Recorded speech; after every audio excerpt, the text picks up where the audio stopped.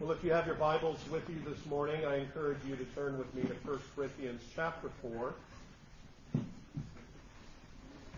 as we continue to make our way through 1 Corinthians.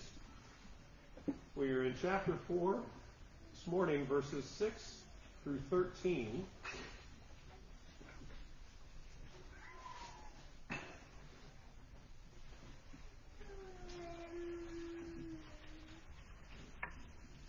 Chapter 4, verses 6 through 13. And if you would like to follow along, you have the sermon outline here in your handout.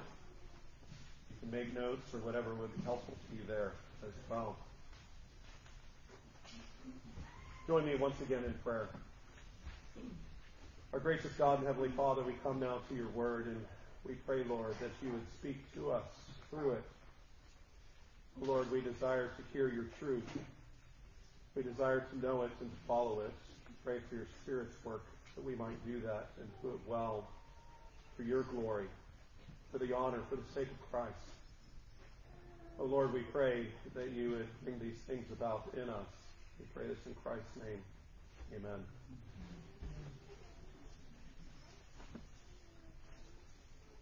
Well, 1 Corinthians chapter 4, beginning in verse 6. Hear now the word of God written for you and for me today.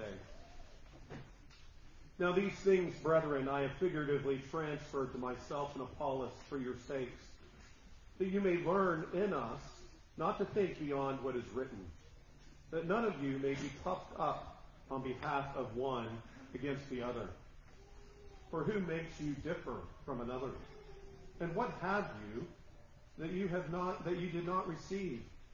Now if you did indeed receive it, why do you boast as if you had not received it? You are already full. You are already rich. You have reigned as kings without us. And indeed, I could wish you did reign, that we also might reign with you. For I think that God has displayed us, the apostles, last, as men condemned to death.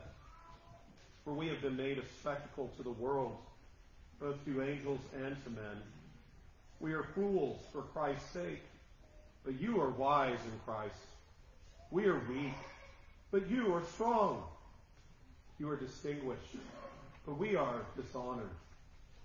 To the present hour we both hunger and thirst. We are poorly clothed and beaten and homeless. And we labor working with our own hands. Being reviled, we bless. Being persecuted, we endure. Being defamed, we entreat. We have been made as the filth of the world, the offscouring of all things until now. Thus far the reading of God's holy word, and may God add his blessing to the reading of his word to us. Well, beloved in Christ Jesus, it's vitally important that Christ's under-shepherds are found faithful in doctrine, in life, and in service, in ministry. It is also vital that all of God's people are committed to be found faithful in life and service as well. Faithfulness is what the Apostle Paul was keenly mindful of, to points in which he was also willing and ready to defend himself when that was necessary.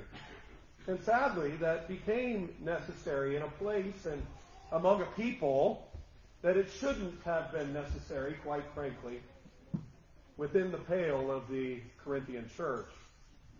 And yet Paul was ready. He was ready to correct.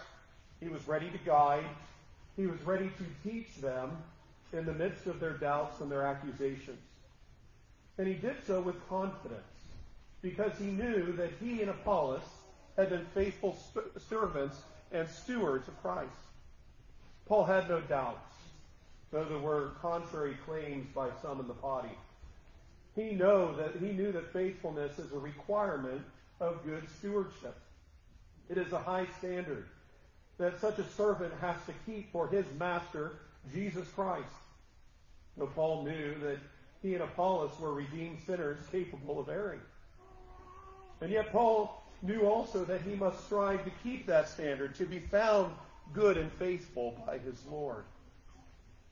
And though some folk in the congregation majored in being highly critical of Paul, Their judgmental jabs and their darts didn't achieve the desired rise or departure from Paul that they were hoping for. In fact, Paul wasn't impressed, right? And importantly, he wasn't bothered by their words, nor was he interested in submitting to their demands. For the same focus that was true for Paul must be true for us. God's evaluation and judgment of our thoughts, of our words, and of our actions must be big in our hearts and minds, while man's opinions must remain quite small.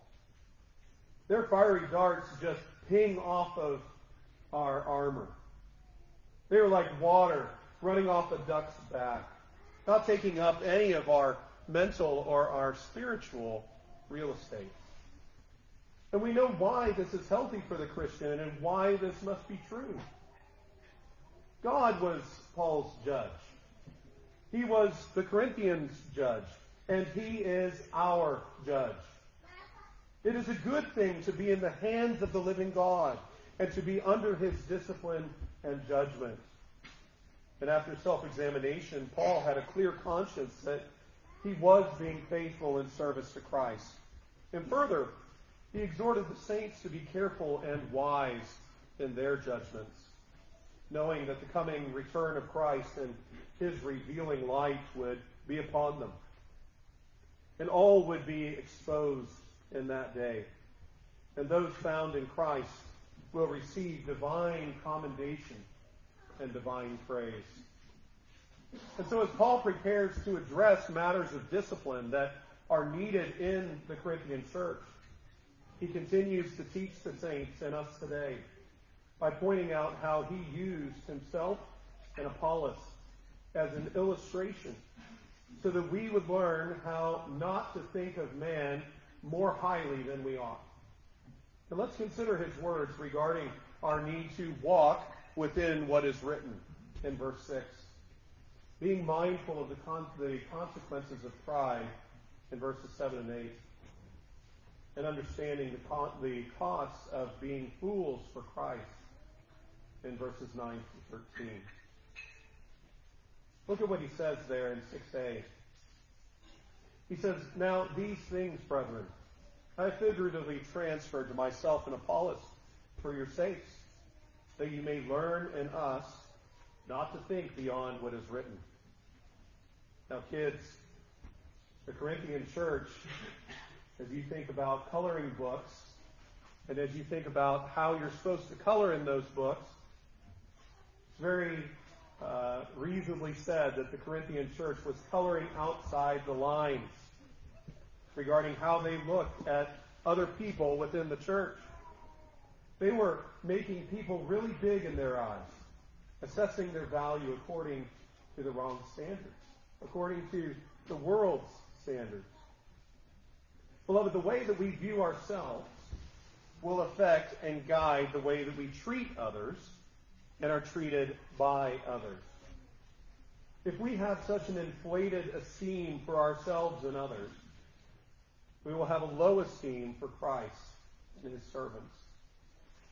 We recognize that the Apostle Paul has just given a defense about his faithfulness. He has just spoken to how people should judge things and how they should look at others. And so Paul is saying here that this is why he used himself and Apollos as examples and as an illustration, so that he would show and teach us how God truly looks at them, and therefore also to give us a framework and boundaries by which to think about and to assess men rightly, so that we would keep our colors within the lines, and so that we would stay on the runway as we are speeding forward to takeoff. And this is why Paul spilled much ink in explaining in different ways how the saints ought to look at them.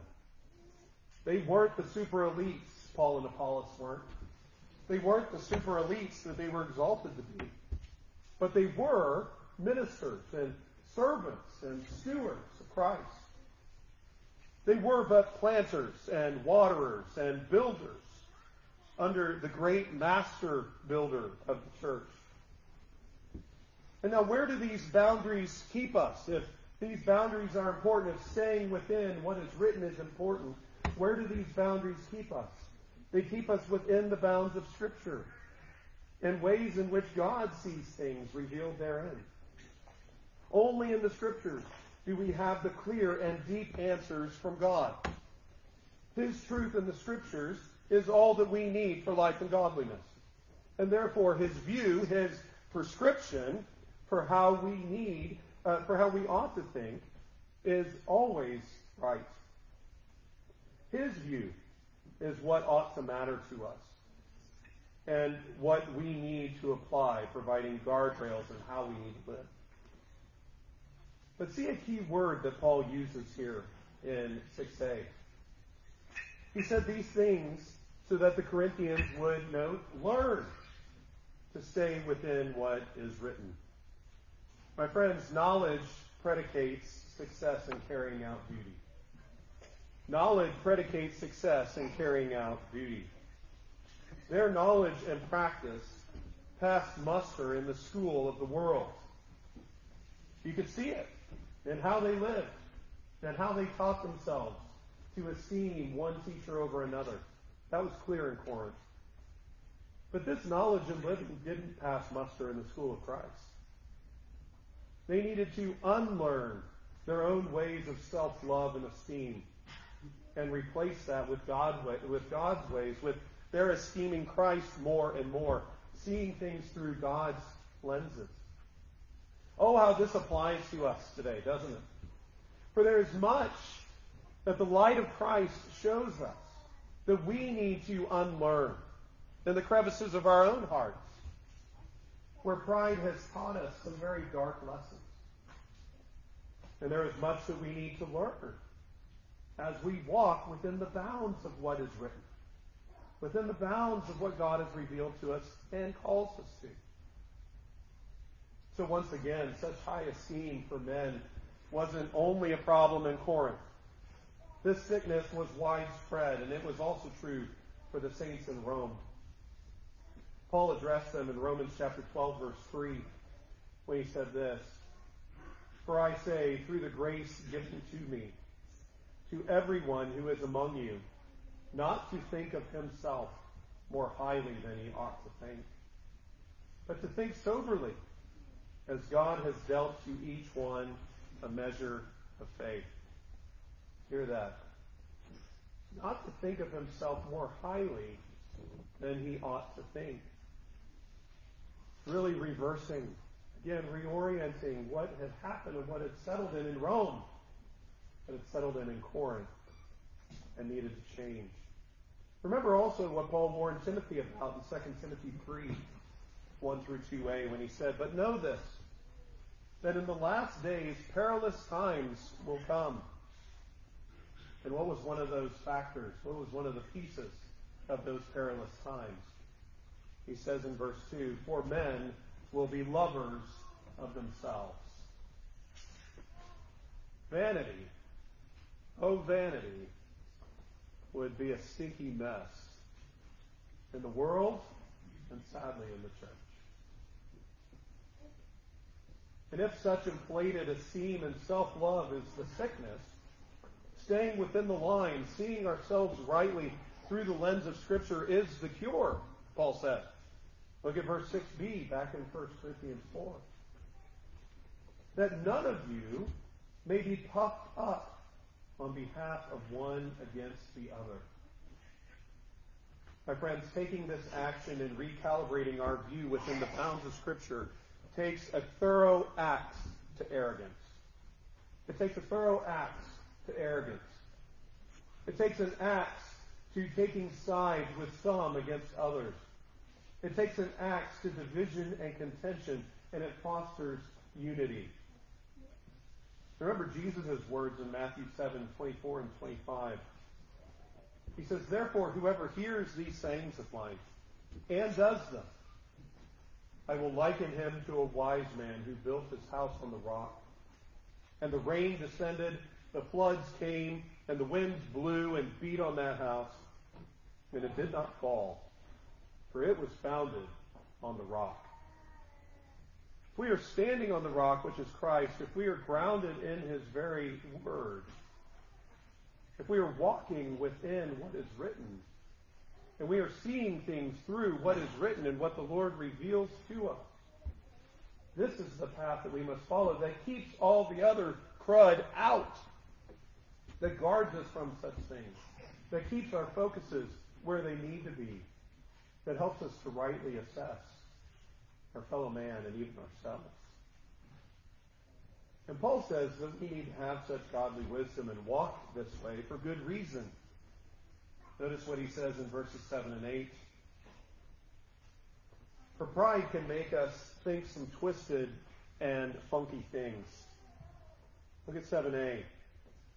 For who makes you differ from another? And what do you have that you did not receive? Paul is in essence asking, who do you think you are? What do you think you truly have? And is your assessment of yourself right in any sense of the word? Of course, the conclusion is, no, it's not right. You're skewed. You're way off. C.H. Spurgeon rightly describes the first question here, for who makes you differ from another? He describes that first question as a dagger put to the throat of our boasting. And the second question, like a sword thrust through the heart of our self-exaltation and pride. For we all know, my friends, including the ministers who headed up the factions in the Corinthian church, we all know we can be easily tempted to take a self-inventory and believe that we have an extra measure, maybe even a few extra measures of distinguishing marks that set us a cut above the rest, making us so unique and different in the body. There were some in Corinth who thought this based on self-determination, as well as probably and possibly from kudos and praise from others. But either way, a grand problem of pride, and we see this in the world, is that all such distinguishing marks are just things that are part of me. That's the message of the world. Look at me and stand in awe. Right? Look at me and stand in awe. And therefore, in the face of such a statement, here comes the sword. What do you have that you did not receive? The knee-jerk reaction in response to this question would be to say, well, let me count the ways and I'll show you. I'll tell you. I'll put the list together. And what do we come up with? We're confronted with the clear answer that cuts to the heart. We've got nothing. We've got nothing that we haven't received from God, importantly.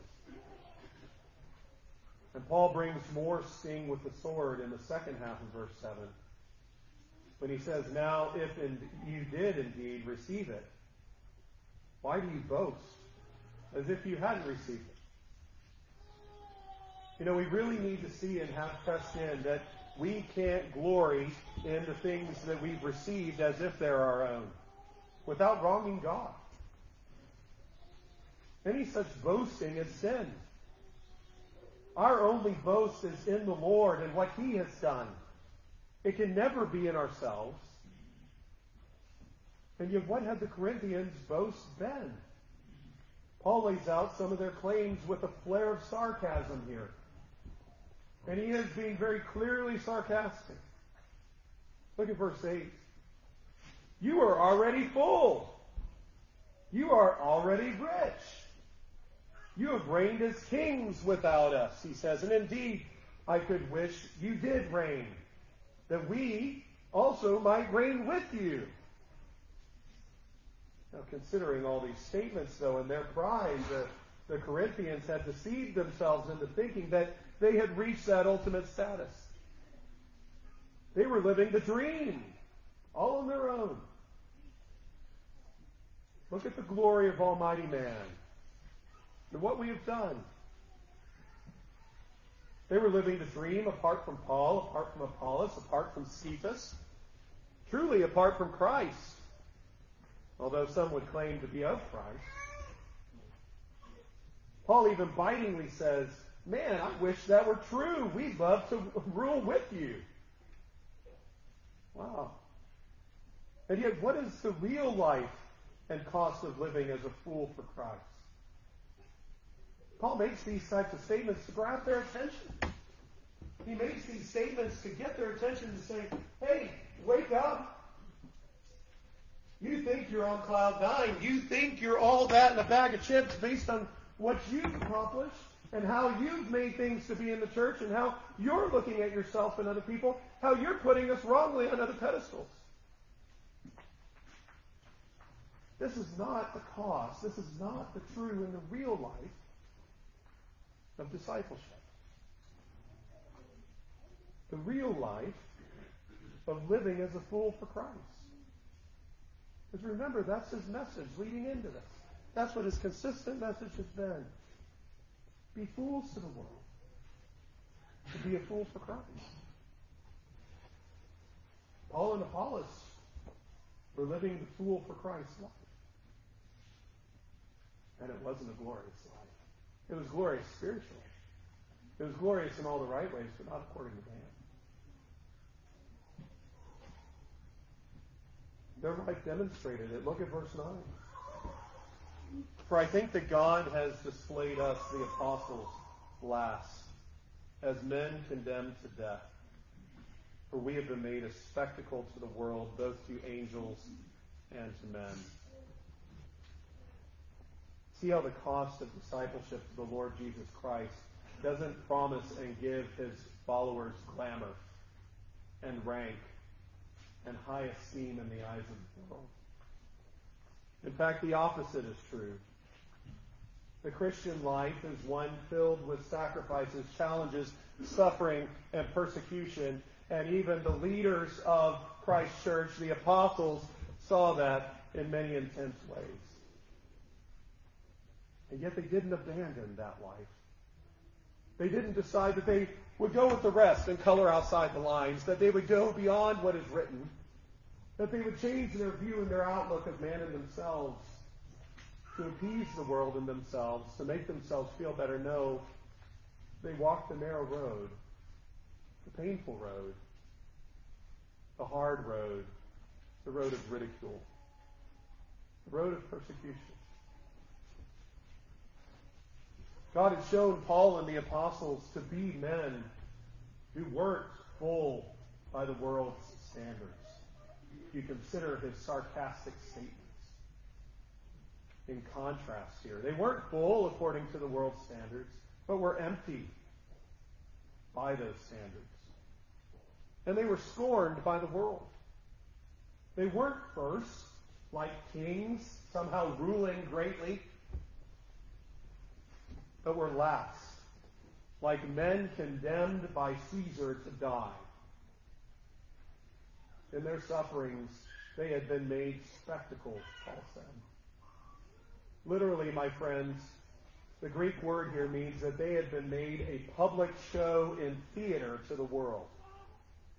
Like the Christians made to be bloody spectacles in the Roman amphitheaters, tortured, eaten by beasts, and slain.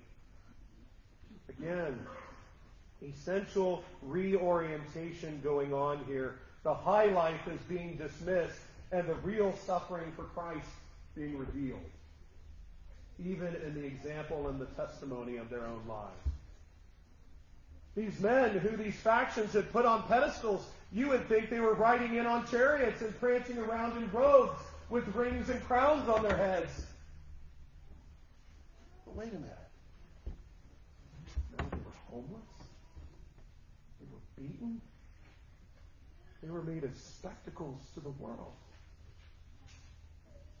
Ouch, Corinthians. You got it all wrong. You're in a different and a wrong place in how you view the church and service to Christ. Things need to change.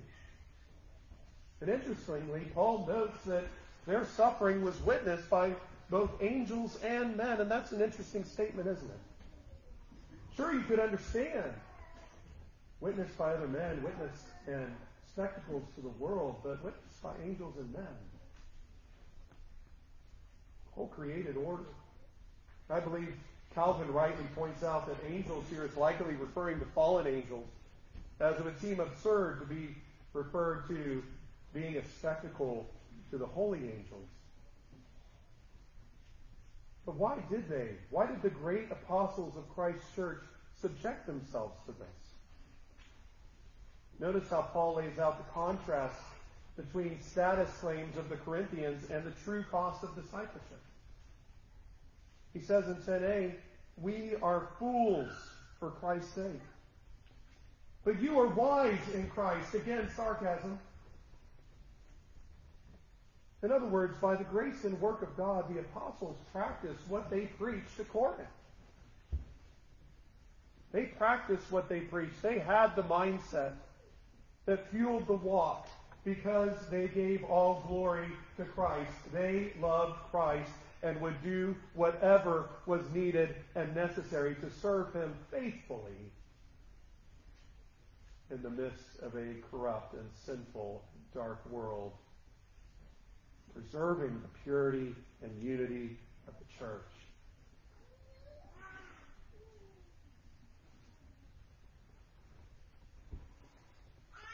They had been changed by the gospel and had zeal to follow God's call. They were willing to lay down their lives to serve Christ and his people and to serve them well as fools in the world's eyes for Christ's sake,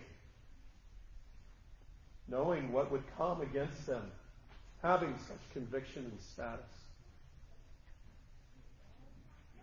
They were fools for Christ, that the honor of the gospel would be displayed, but the Corinthians saw themselves as wise in Christ,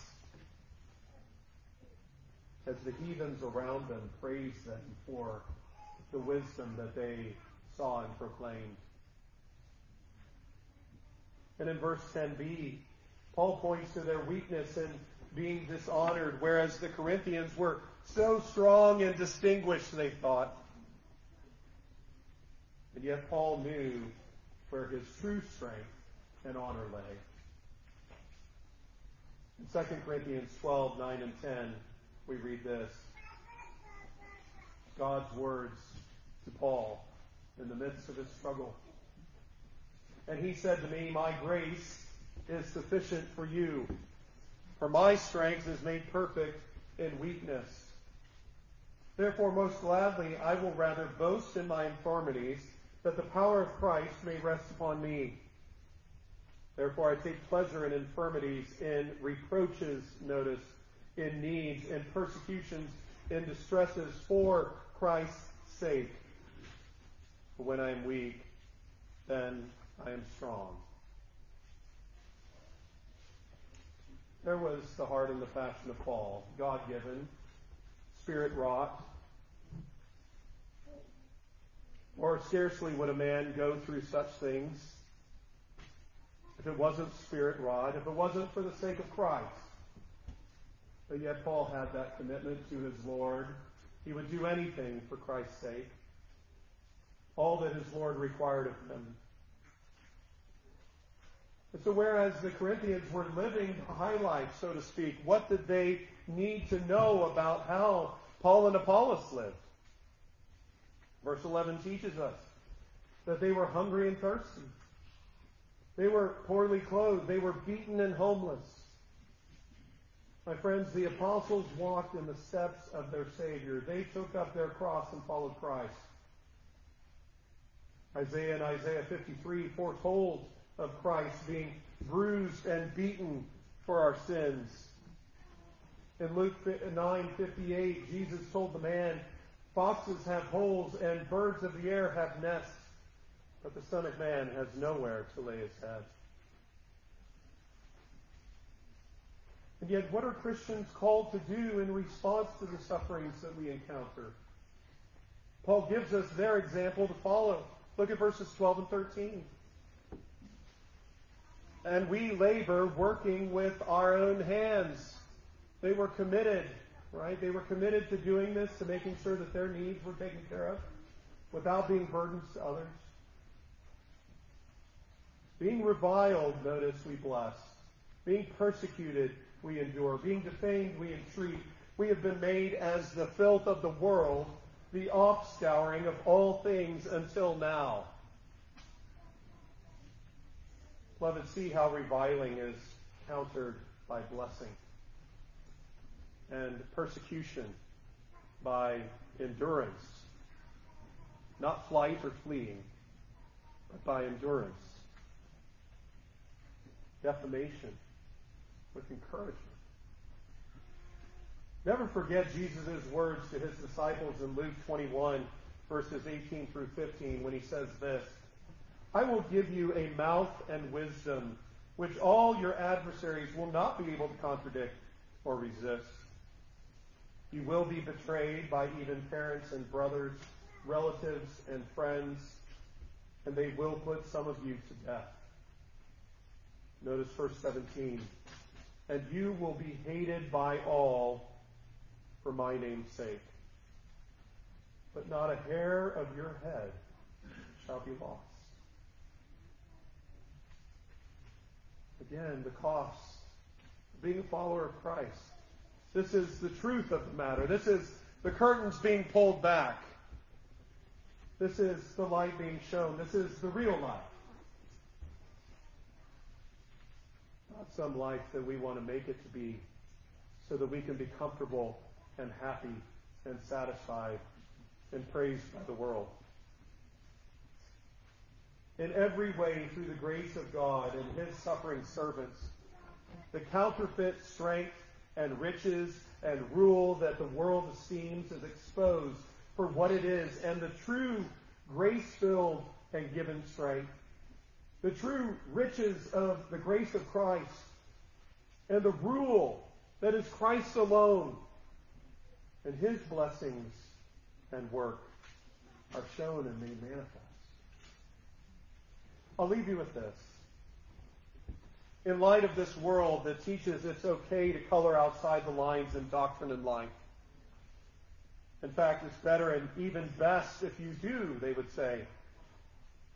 In light of that worldly mindset creeping into the church, we all must learn and be solidly resolved to staying within the lines, to walking within the bounds of what is written. Refusing to go outside of it.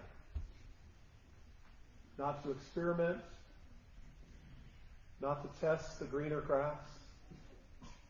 Not to be lured outside the door, for it is a trap.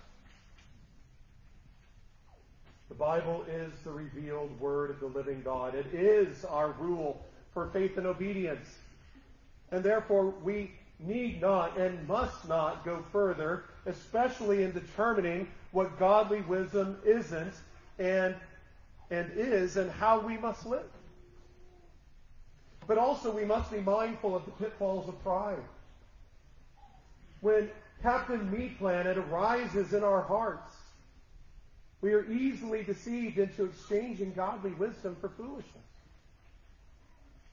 We don't have what we have. We aren't who we are because of us, beloved. We can't pull ourselves up by our own bootstraps, boast in ourselves, and expect to be right with God. All that we have and all that we are, we have received from God, period. And it's a wonderful thing that we can't boast in ourselves.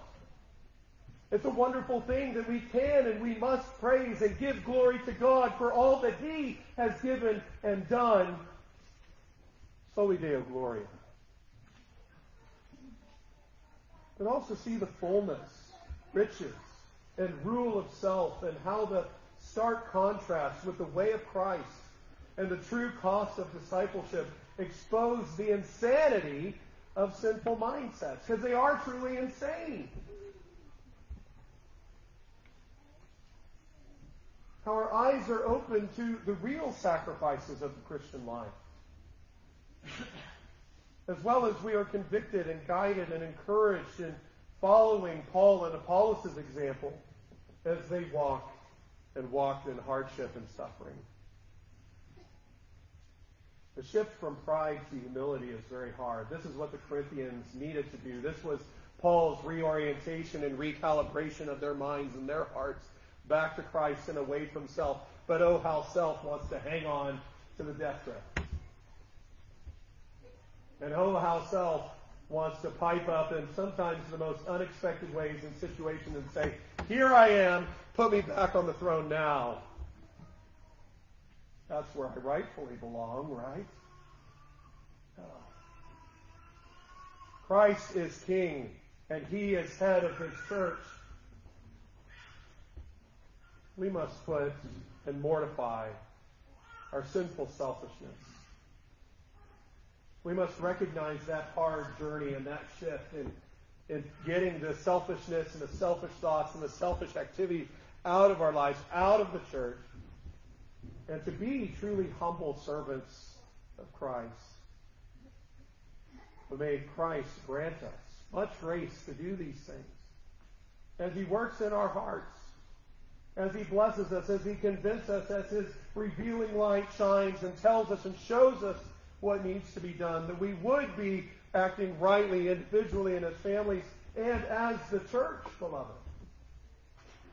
That we would be doing these things rightly and for His glory. Praise God for His word. Praise God for His grace. Let's pray together.